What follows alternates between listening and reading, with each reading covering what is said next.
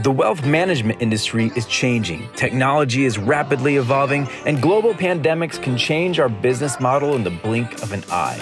In this series, we look forward and answer this question. What do wealth management firms need to be doing today in order to deliver on the future of advice tomorrow? This is the Future of Advice. Hello, friends, clients, and fellow financial advisors. My name is Ron Bullis, and I'm the CEO and founder of Lifeworks Advisors. My guest on today's show is someone who I have personally been following and learning from for the last 6 years. He is, in my opinion, one of the most effective coaches and developers of wealth management professionals and executives in our industry. His advice, teaching, and coaching has been instrumental in helping thousands of advisors, including my team, achieve amazing success, and in his words, get clear, get focused, and get results. He is the CEO and founder of ClientWise, the premier business, executive, and consulting firm working with financial professionals in our industry. He is a respected and highly experienced leader with an extensive resume and a history of high impact in our industry. But more important than that, he's passionately and tirelessly focused on leading the transformation of the wealth management industry and helping advisors move from being independent to building highly effective interdependent teams. He is someone that I believe every advisor and every firm leader should be following. Welcome to the Future of Advice, Ray Sclafani. Ray, welcome. Thanks, Ron. Good to be here. So excited to be having this interview. In fact, every one of these Future Advice podcasts that I've gotten to do have been exciting, but this one's especially interesting and almost feels full circle for me. So I brought little quick plug, Ray's book, You've Been Framed, Everybody Should Buy It. You spoke at a Northwestern Mutual event, January of 2015.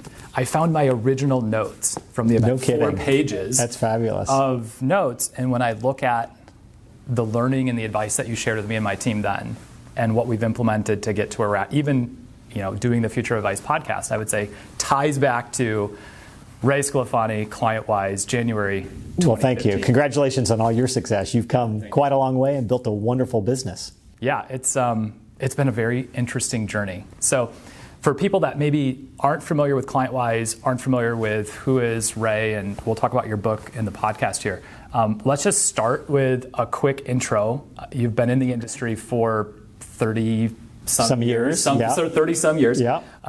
Let's start with a background on your experience in the industry, and then maybe focus even on the catalyst or the inflection point, like how you went from actually being in the industry to coaching, developing, and leading high-impact teams. Yeah, gotcha. There's a little bit of a funny connection.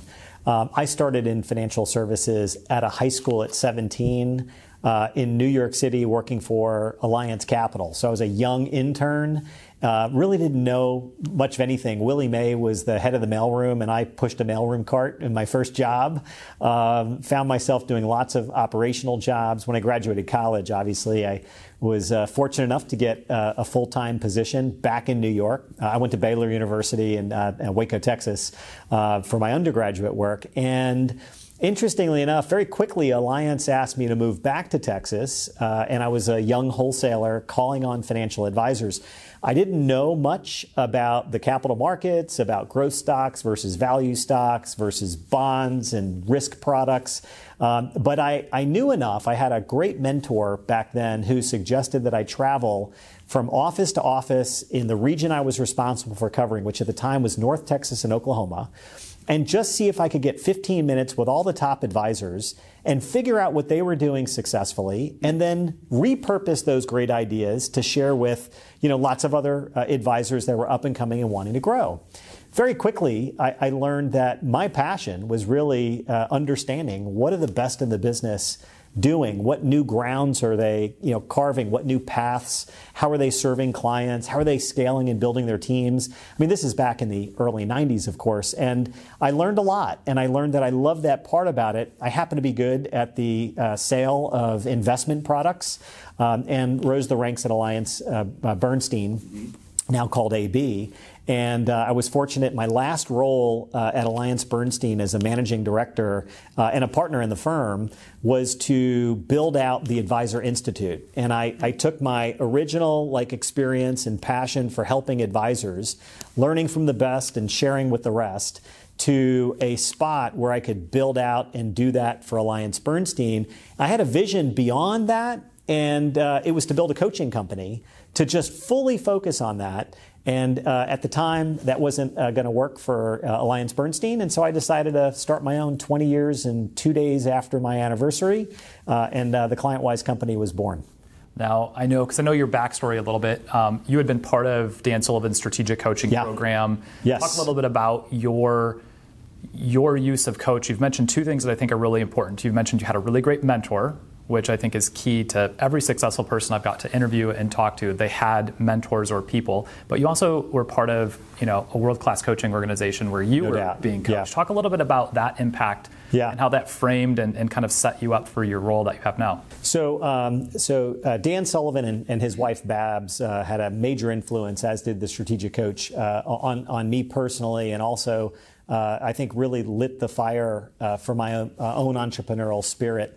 And Dan really encouraged me to think about how I can make a bigger impact. And I was 17 years in the Strategic Coach program, and my schedule just wouldn't allow me to continue. I hope someday to go back and continue to learn from Dan.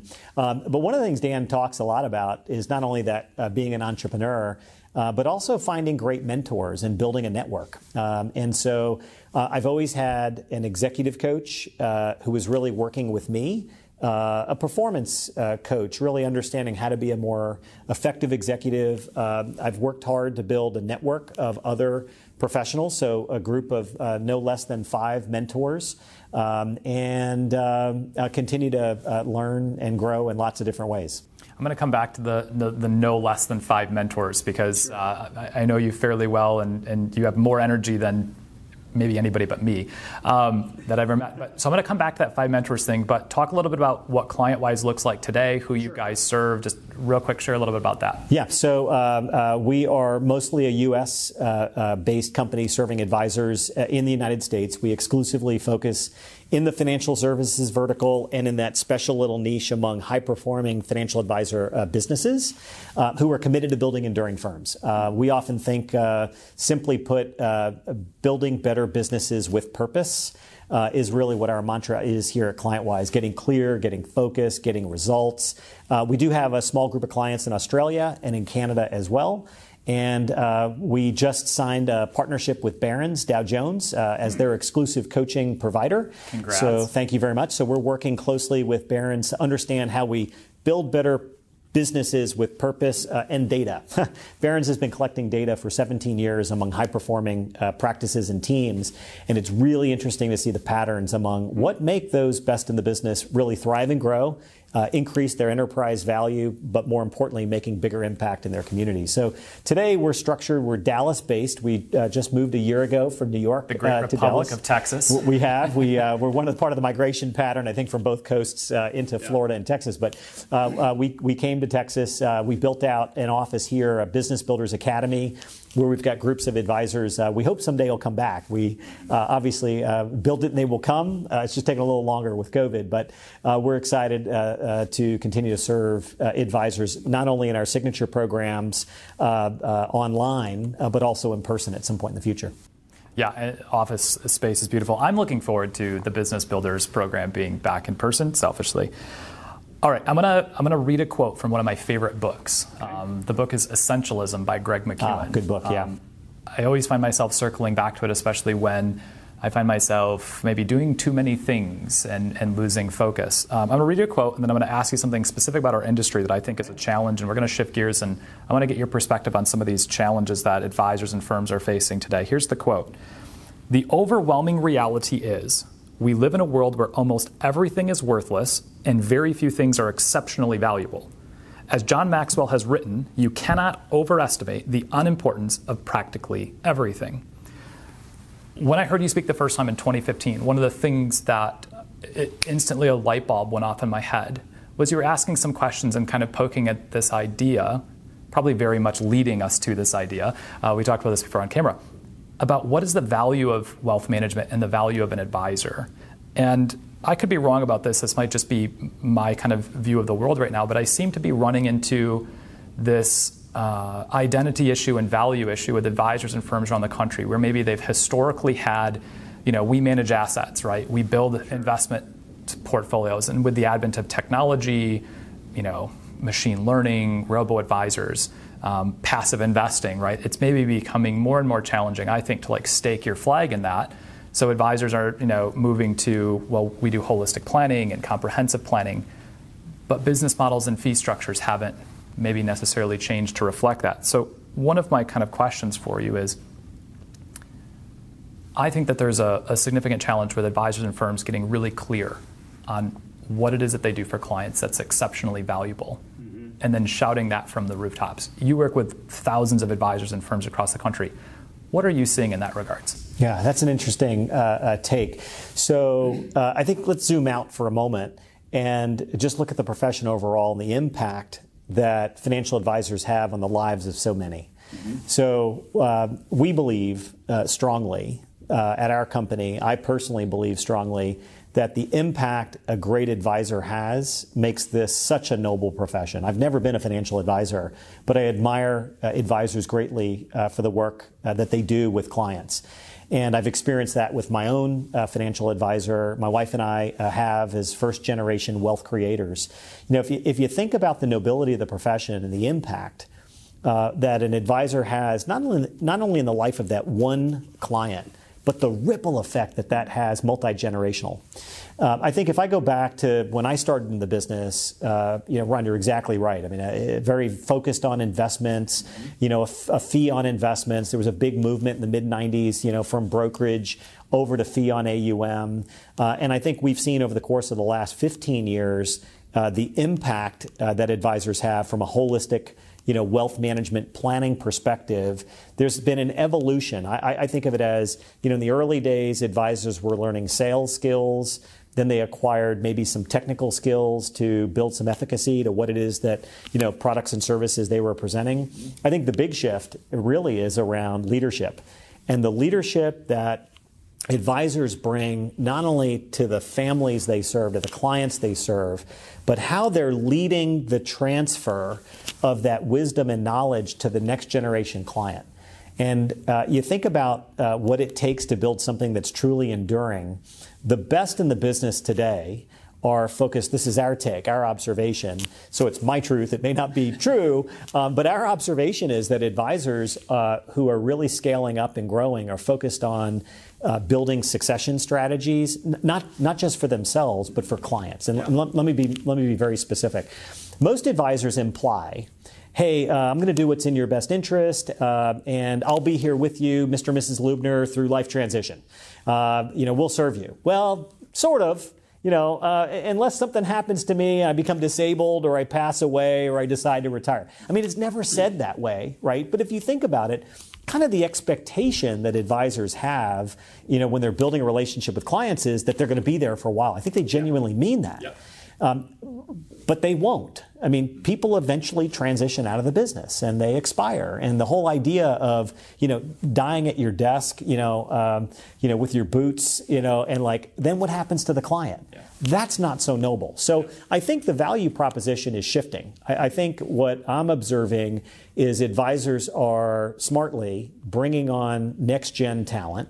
They're developing those talented professionals to be able to build a trustful relationship multi-generationally with the heirs of their clients' wealth.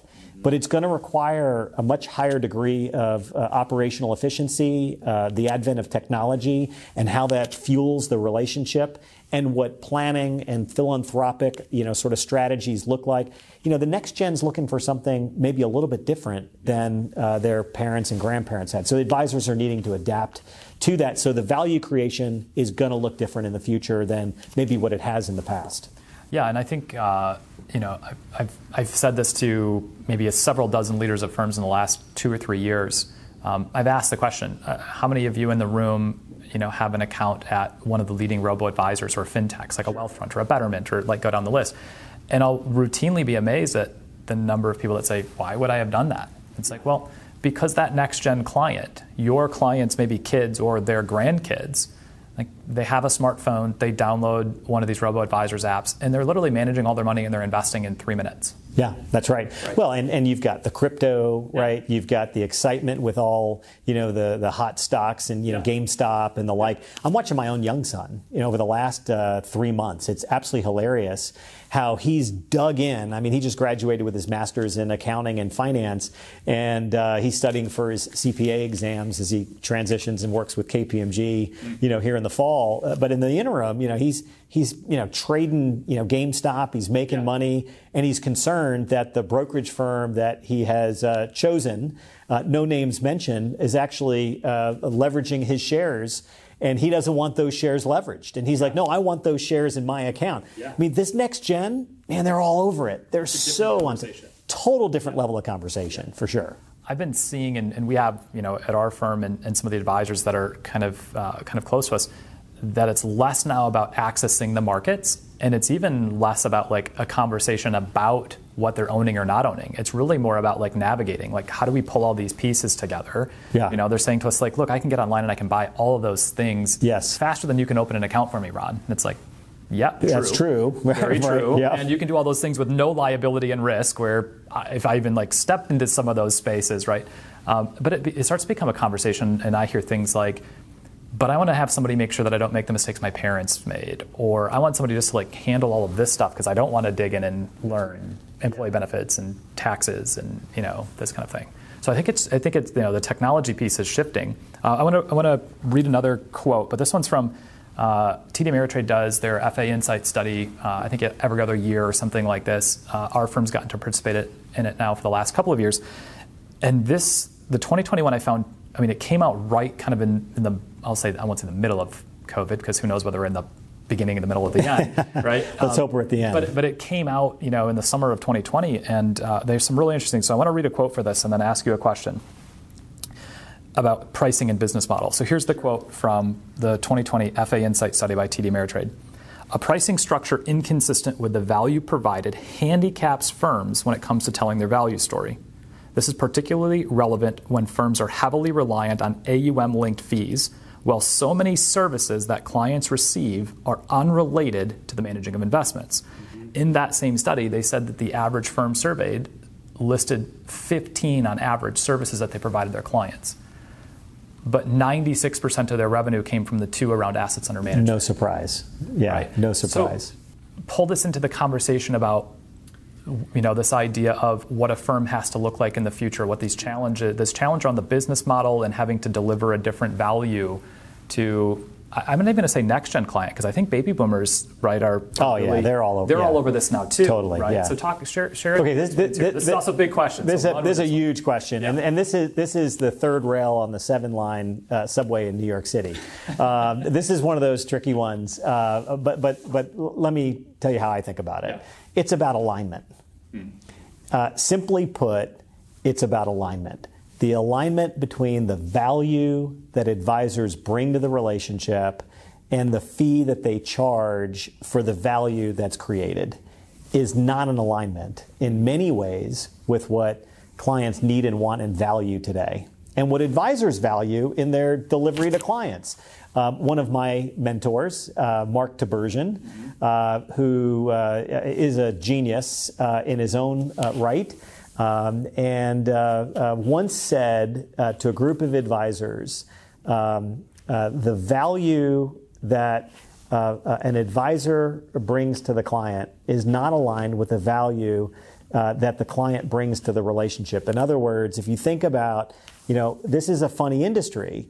The value is what the client brings to the relationship. If they bring, $1 million of investable assets, the advisor charges a fee on that. If they bring $5 million to the relationship, there's a fee for that. So this is an interesting one. And I think about what the best advisors, the most effective advisors, the most successful advisors are building their teams out to deliver value on the planning side, on removing the complexity. I mean, as a client sort of increases their affluence, there's a level of complexity that increases as well. And the advisors who seemingly are able to remove some of that complexity and simplify tend to win big. I think if you also step back and look at the fiduciary, the fee on AUM model, there's not many advisors who charge the same fee for every client. There's not every client that values just the fee on the AUM. So there's a disconnect here that I think will shift, I think, in the future. Unfortunately, I don't think it'll shift anytime soon. I think this fee on assets under management is sort of a gig in town that works. It works for clients, it works for advisors, but it's getting trickier for advisors to be able to say to the client, wait a minute, so I'm going to charge you a fee here, but I'm going to do all these other things for you. But what we're watching is the advisors who shift that fee. I'm not saying they're getting rid of their fee on AUM. I think they're keeping their fee on AUM because they're charging fee for it's a legitimate job function. There's no doubt about it. Yeah. But I'm noticing more and more advisors, especially in the independent and RIA space, are increasing sort of the fee for planning, that fee for service. I mean, if you really stop and think about the fiduciary, it's the fee for service, not the fee on AUM. Correct. And that is the ground level of value creation. And when you ask a client, hey, what's the one thing you value most about my firm and I and how we serve you? It isn't likely to be, oh, well, you manage my money better than anybody else. And so I think as advisors really check in with where they believe their value creation sits, most often it'll be in the relationship they have with the client. The clients trust advisors deeply. And there's value creation in building that trust with their family to serve as an advisor. In fact, it's funny, I ask advisors all the time, like, do you help clients through transition, sending kids to college? Yes. Have you ever attended a funeral? Yes. How many, of these advisors are, helping parents navigate raising of children, or, help them think about, hey, should we lease or buy a car? Oh my gosh, we're thinking about refinancing. What do you think of these banking rates? They don't get compensated for any of that. Yeah. So there's this disconnect. I think in time, that'll change more broadly for an industry. Again, I just want to emphasize, I don't think that fee on AUM should go away. Yeah. But I think advisors have to start thinking about all the other great work that they're doing. Just look at the good organization, the certified financial planning or organization, and the certification and credential that comes with, lots of people say they do planning, but the ones that really go out and get trained and have a fiduciary standard, have a code of ethics, a good standard of conduct, and have a litany of pillars in financial services, I think those advisors that really charge for the fee on that complete holistic space will win bigger over time. Yeah, it's an interesting thing. So we've been for maybe 2.5 years doing a lot of our business development focus has been, digital marketing and building clients around the country. Part of that was a shift of business planning that came out of doing the business builder workshops with your team, with this idea of not wanting to have my entire practice be susceptible to like one localized economy. Yeah. And building, virtual teams. Like I don't have to have every advisor in my office. I don't have to have their lead advisor here. Like now that's fast forward and we're here and it's accepted. Yeah. But I still see advisors, and I think this is probably one of the biggest challenges they face, which is now business development, right? I think, in a world where everybody's connected, I still see advisors and firms struggling now on the business development side, right? Because the way they were doing it. I'll back up a little bit. The founder of Airbnb said the first swipe at Airbnb, they realized they hadn't designed their system to build trust rapidly. And so they had to go back and redesign for this idea of how do you get two total strangers to trust each other, right? And then share space. And I think the building of trust, especially with business development and prospects, and I'd love your thought on this, like how do we build systems and structures that are repeatable and scalable in the digital age we're living in now, that build trust rapidly, whereas I might be able to overcompensate for maybe not as good of a system and structure because I could meet with you in person and we could connect with energy and share a meal, which for every human being everywhere on the planet, that's a very intimate thing, right? Yes.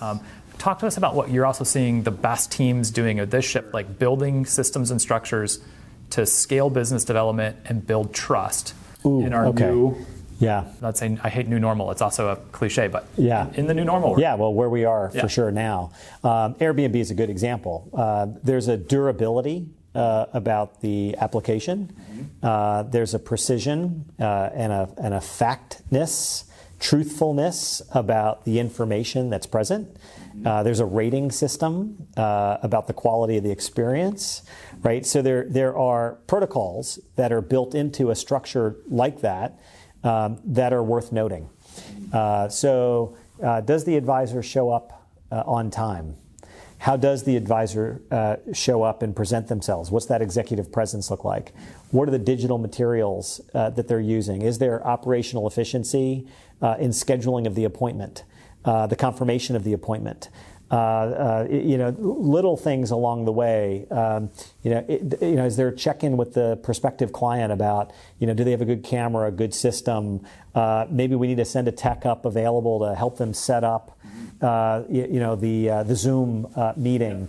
One of the advisors I was speaking to, they actually took the youngest person on their team and said, you're in charge of the tech experience for all of our clients and prospects. So your job is to make sure, this was like back last May. Wow. He said, your job is to make sure that every client and prospective client has a superior experience with the use of technology. And so the team rallied together and they started creating That's like a this. fabulous like, idea. think how silly it is. Like, Yeah. so not everybody, they said they taught more people how to use FaceTime, how to download Zoom. Now, this was early days, right? So now it's like the world has kind of sort of all figured it out. Yeah. But like looking for those little ways to build trust, like, hey, we're here for you, right? Do you have a laptop? Do you need to buy a laptop? Hey, we can help you find one, and we can give you some recommendations on what to buy, right? Like all of those build trust, and we haven't even talked about your goals for wealth planning. We're just talking about how we connect with each other, right? So I think all of those little elements of the prelude to a meeting, what the experience is like during the meeting. Communication is not only the words people use, but the rhythm, the timbre, the volume. And when you're dealing with a speaker and a lighting, like rhythm Internet and connection. Freeze, right?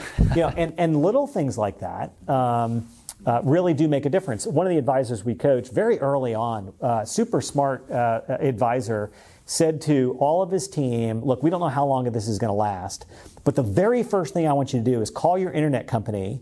And if you're not on fiber, get on fiber. And whatever the highest speed upload and download is that you can buy from them, buy it, and we'll pay your bill until this COVID thing is over. And now, super simple, silly, right? But how many of the team members were on cable where the download speed didn't match the upload speed? They were able to get on a fiber. Those that weren't maxed out, whatever it was. Hey, what computers are you on? What does your lighting system look like? I mean, as crazy as it is, this will be, moving into the future, a norm. Even when people come back to an office space, and many will. I mean, it's not all going to stay virtual. We can talk about that more if you want. But as you come back to an office, is the office equipped? Yeah. I mean, one of the things we did is we transitioned from New York to Dallas. In the middle of the transition, I'm paying attention to what's happening. I'm thinking, okay, time out. Whatever monitors we were going to put on the wall, whatever dry erase markers, whatever cameras we were going to use, whatever our internet speed was, we got to upgrade all of that because we're going to be using all of this for a while. And so whatever that technology experience, I'm still amazed though. Some advisors show up for meetings, and their camera's fuzzy, and it's like, hey, wait a minute, this is the experience your prospective clients and clients are going to have. Yeah. Hey, one of the last quick thing, I just you mentioned something too about this virtual thing. Yeah. Look, most advisors have clients in many cases in a lot of different states, and so the idea that you've already got a national business. Yeah. Right? Do you all need to be in the same physical location to serve clients nationally or internationally? Probably not. So what I'm seeing is a pretty interesting pattern of advisors who are not just looking in their region for talent anymore, they're looking nationally for talent. And so the searches are bringing a whole lot better talent. And if I step back and I'm going to be really direct, the greatest threat to our industry is not the robo, it's not the future of DOL or the fiduciary standard or some kind of black swan event where Apple all of a sudden has built an entire wealth management business. It is the race for talent. Yeah, let's pause. That's actually that was going to be one of the key topics I want to talk about, because I agree with you. Robos have been around now for 15 plus years, going into 2 decades, right? And before I was in the business and right as I was starting, I had perfectly timed entry into the world of wealth management. I started in February of 2008. That's perfect time. Yeah, perfect time, right? Everything's chaos. Baptism by fire. Yeah, everything's chaos, but it's also good when you're at zero. There was nothing, I didn't go from 100 million to 40 million, right? Robos haven't changed the desire. In fact, Ernst & Young does a global wealth management report. I find myself referencing it all the time. The last one that I can find was from 2019. If you Google it, it's the 2019 Ernst & Young Global Wealth Management Report. And they talked about some really, really interesting things in there. One of them was they said that 80% of the 4,000 some wealth management clients they surveyed said they wanted more financial advice, more personalized advice and planning. Right? Like 70% of them had more than one fintech application on their phone. And these aren't just 30-year-old, 25-year-olds. The fastest rate of fintech adopters in their report was the baby boomers, right? Yep. So what was the aha for me was that this isn't, technology is important, right? But we can't blame not bringing on clients because of bad technology. And technology, whether it's Apple or Amazon or Google stepping into wealth management, isn't going to change the fact, I believe, that when a person gets ready to make the biggest decision of their life, right, there is something comforting about having somebody they trust that's a partner to say, what do you think? Am I making the right decision? Yeah. It's. Let me just pull a thread on that, because I think it's a little bit bigger than that. Okay. It isn't about the one lifetime decision someone's going to make. There's a periodic element of smaller decisions along the way, and as advisors become more of a thought partner to their clients, we're actually seeing more and more advisors enroll in our coaching skills course because they're interested in acquiring those skills to be able to partner with the client and help the client make powerful decisions, irregardless of the wealth piece or the retirement piece but think about the myriad of decisions. The kids, the college, the relocation, the job change, the selling of the business, there's a whole bunch. Every one of those instances is an opportunity to deepen trust by listening to the client, by partnering with the client, by supporting the client's decision. There's all of that. And, you ask advisors that have been in this business 15, 20, 30 years, they think about the journey of trust building that has been made over the course of a relationship. When you do get to those bigger, chunky, oh my gosh, decisions, that client knows who to call because they've had a track record of trust. Yeah. That's very different. So I think, there may be clients, even the boomers, setting up a line of credit, through their, mobile banking app. Yeah. So it might be a transaction. It's not the transactional piece. We better make that transactional piece easy. Yes. Right? There's an expectation of at least a reasonably good client experience now. Yes. Right? Yeah, that's table stakes, right? That's Amazon changed that for everybody. Yes. We've all learned that. Yes. Right? I expect it to my doorstep in 2 days. Okay, I can make that happen with a click of a button. In fact, I don't even have to click the button. They know that I order the same protein powder, every 4 weeks, and so it just shows up now. When you're on a first name basis with your UPS driver and your FedEx driver, absolutely, as we are at my house with 4 kids, 2 Amazon deliveries a day on average. You're right. The immediacy of this, Amazon's driven it. Netflix drove it, right? When you got to where, Netflix was kind of the first streaming service really that shifted the world. And you were like, hey, I want to watch this and I want to watch it for the next 24 hours. Well, it went from going down to Blockbuster on a Friday night as early in the afternoon as possible to make sure you could get it that you wanted for the weekend, to Netflix, who was actually shipping. I remember I was an early Netflix adopter. They used to mail them to you, right? The discs in the mail with a return envelope. Yeah. And as long as it was postmarked, by Monday morning, you were good. No late fees. Yeah. And then obviously we went to streaming, and bandwidth changed everything. I'm going to read one more quote from your book. It's actually from the introduction, so it feels a little lazy to read a quote from the intro, but your intro was written by Mark Tiberghien, and I think he succinctly identified some things. So one more quote about the challenge of the industry, and then I'm going to flip for the next 10, 15 minutes, because I know your schedule's tight, to some things that you see coming down the pipe for advisors. So one more about kind of the challenges advisors and firms face. Here's Mark's words from the intro to your book, You've Been Framed. The financial services profession is going through a profound change. What has worked in the past will not work in the future. Today's economics, demographics, and regulatory environment introduce a whole new set of challenges for the business. In my experience, I find the profession divided into two camps: those who live in the past and complain about the present, and those who see the present as a catalyst for the future. So Mark has a way with words, doesn't he? I mean, he's a genius. Again, when I was reading back to the book for like the 17th time, I don't know how I didn't have that flagged and highlighted. But I think this succinctly captures this. Yes. Right? You have those that are kind of moaning and groaning about COVID canceling stuff and not going to the office, and I can't develop business the same way, and regulatory, like on and on and on. And then you have those that see this as a catalyst for what's coming next. So before we shift to getting your perspectives on what the future of advice looks like for advisors and teams, one last pass. Are there any? We've covered some challenges, right? Talent acquisition, business development, reframing. Any other big challenges that you see advisors and firms facing today? I think there is and forgive me for saying it this way, I think there's a professionalization of financial services that is a challenge for many advisors.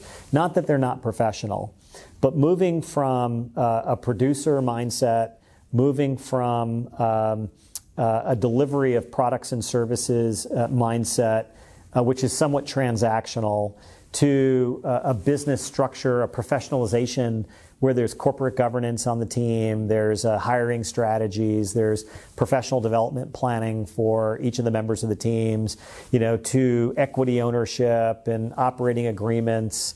There's this evolution among the best in the business, and you're seeing evidence of it too with the PE firms entering the business, sure. right? Yeah. So, High Ridge, Long Ridge Equity, Lightyear Capital, right? You're seeing this flood of private equity monies coming in. I mean, Joe Duran selling United Capital to Goldman, right? There's a shift of professionalization that's occurring in the industry that's requiring those who imagine a bigger future for their teams, their businesses, and their clients, having to make a shift in building better businesses. And building better businesses with purpose, and building better businesses using data to make better decisions about their business. That's a major transformation for most solo-owned businesses. It's also a major transformation for ensembles that have lived either in that 1 to 5 million or the enterprise ensemble space between 5 and 10, because intentional growth, if advisors are focused on providing great value to clients, they can't help but grow. Most of our clients aren't struggling with finding new clients. I mean, there's an oversupply of clients in the United States of America and an undersupply of financial advisors. Most advisors might not feel that way, but just look at the data in terms of the number of financial advisors with a CRD who are like legit financial advisors. I'm not talking about the bank teller or the wholesaler, the branch manager at Merrill. Like, take them out of the equation. Client-facing advisors and the abundance of wealth in our country, those advisors that capitalize on the scaling up of their businesses and build better businesses that have purpose and using data to do so, that's a challenge for many.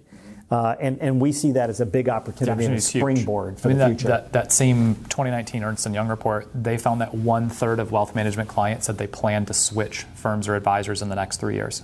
One third. Yeah, it's big. There's money in motion. There's no doubt. The opportunity is huge. I think that's a really great one. Okay, let's shift gears a little bit, because this is a part of the fun piece that I wanted to really dig into a little bit, because again, I think you get a peek behind the curtain at some of the most effective, top performing teams across the industry. So not even like in the independent broker-dealer space or the independent RIA space or the wirehouse space. I mean, you have teams in all of these spaces, right?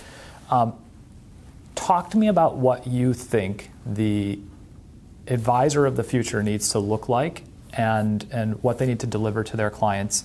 I'm going to use the word win again, right? To win the future. Take us forward 5 years and 10 years, right? Yeah. What is the value of a financial advisor? Well, that's a different question. That's a different question. Let's make them interconnected, okay. because I think how the advisor is delivering value to the client is probably part of, maybe, at least in my opinion, what the future of advice might look like. So break them apart. Yeah, I'll break them apart. Let me start with what one of the advisors we coach, a large RIA here in Texas, the owner says frequently to his large team and to the clients. And I've been fortunate enough to help facilitate a couple of advisory client meetings for him. But his mantra is clear, and that is, build the firm the clients want, not the one you want to build. And it's an interesting mantra, because I think the future of advice and where we're really going is that advisors who are able to make the shift and become powerful listeners to what clients want and requires that the advisor defines who the client is they wish to serve, and then ask the right questions. The power is in the question. What do clients want, and what will having that do for them? And if the advisors of the future spend more time thinking like a marketing research firm, where you're exploring what others want, and you're able to build and deliver that, then you're going to win the future. And I'll give you a very specific example. We recently conducted, and this advisor has a really nice, successful business focusing mostly on the affluent and ultra affluent. And when we conducted the latest advisory board meeting, two things came from the clients that were more than aha kind of discussion points. One was, hey, you've got a really good tech platform, but it feels out of date.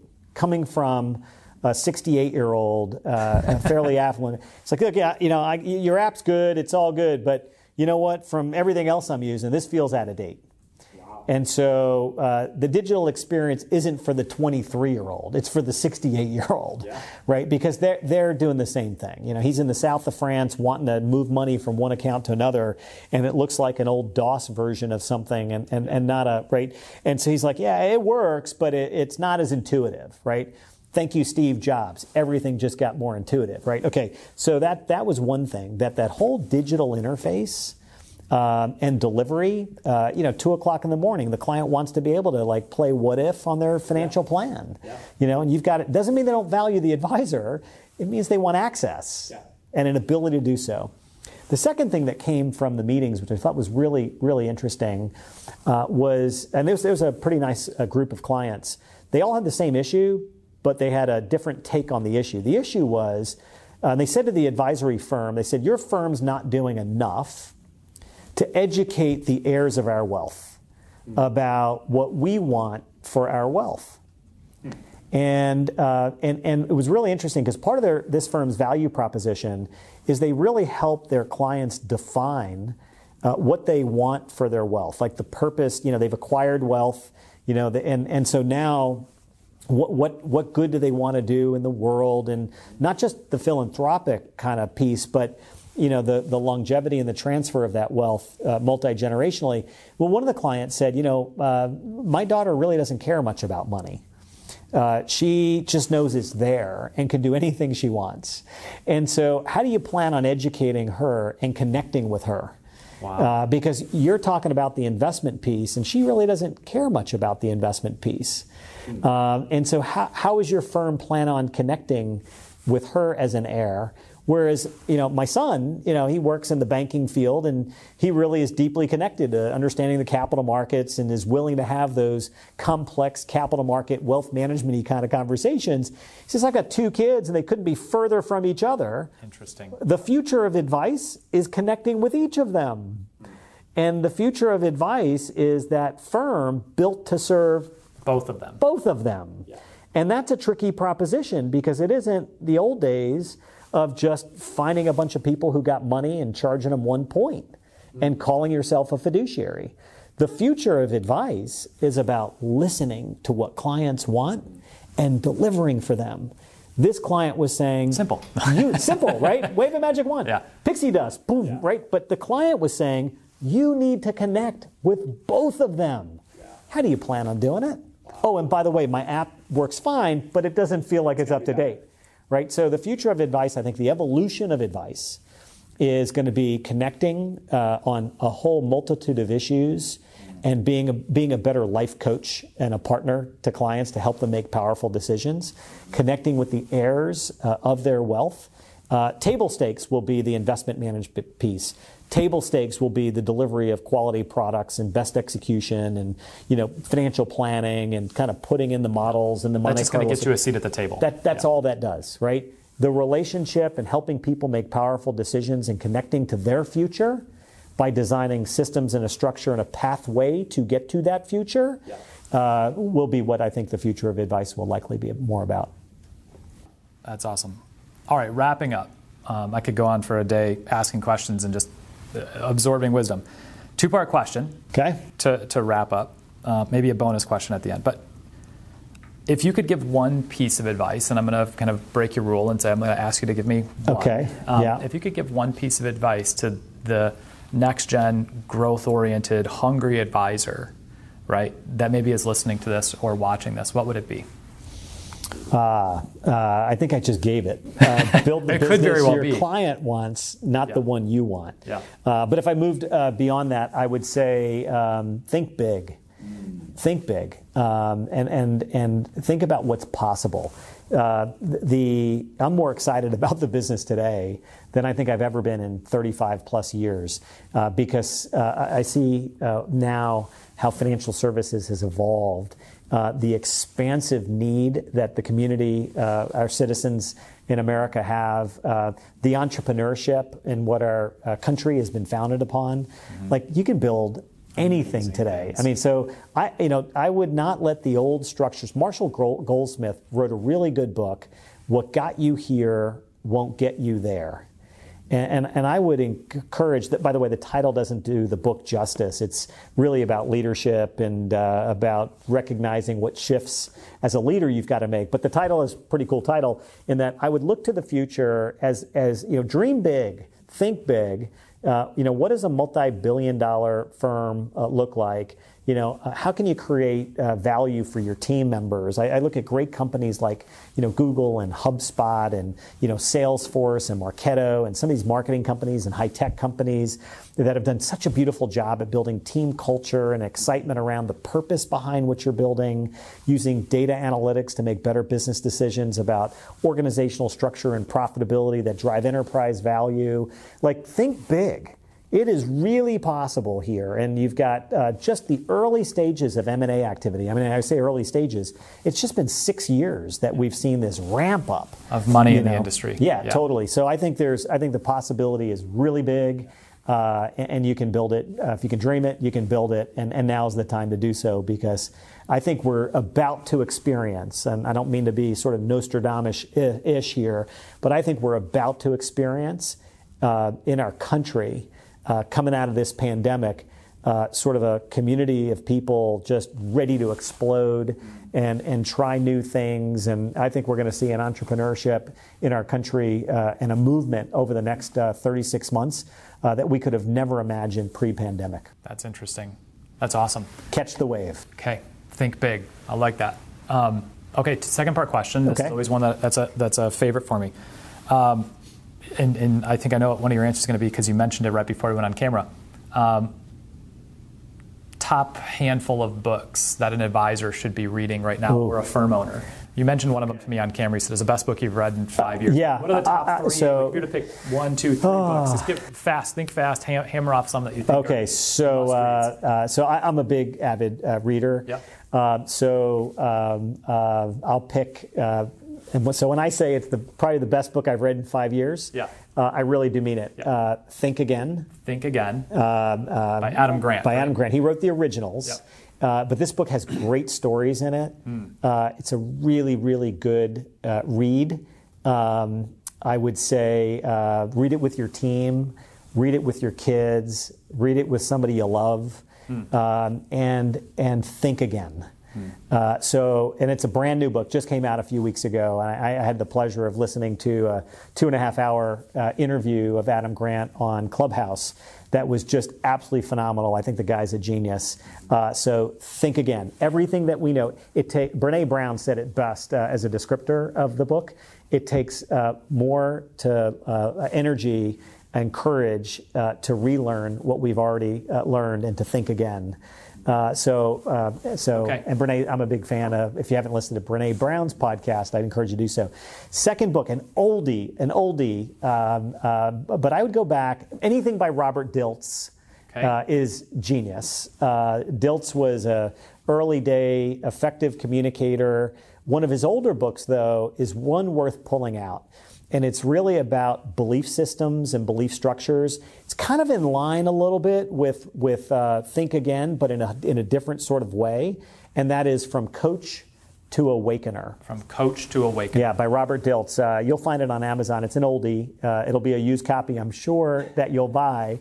And then the last book, I would say, is one of my favorites. It is Measure What Matters by John Doerr. Doerr. Doerr was a venture capitalist in a startup company called Google and has been a board member on many different high-tech companies and has been super successful in helping companies that are committed to growth restructure their old MBO KPI structure into an OKR structure, meaning and if you read any of Simon Sinek's work, the Start With Why and that there's a purpose behind the business. Well, what I like about Doerr's work is he marries this idea of the purpose-driven company, this idea of what are your real objectives? What are you really trying to achieve? Let's not just write goals down and build a plan without understanding what really are the longer-term objectives. And if each professional on the team understands what the objectives are of the company, then you allow members of the team to get way more creative about designing their own objectives and measures of result. And that collective interdependent structure of creating strategy is far more effective than the old top-down management, key performance indicators, and so I would say Doerr's work. And what's great about the book is there are a key set of 4 chapters that are extremely powerful. And the audio book is actually better than the written book because the audio book, he interviews CEOs along the way. So the case studies in there are him interviewing. They're all so you get the real life sense. Awesome. Yeah.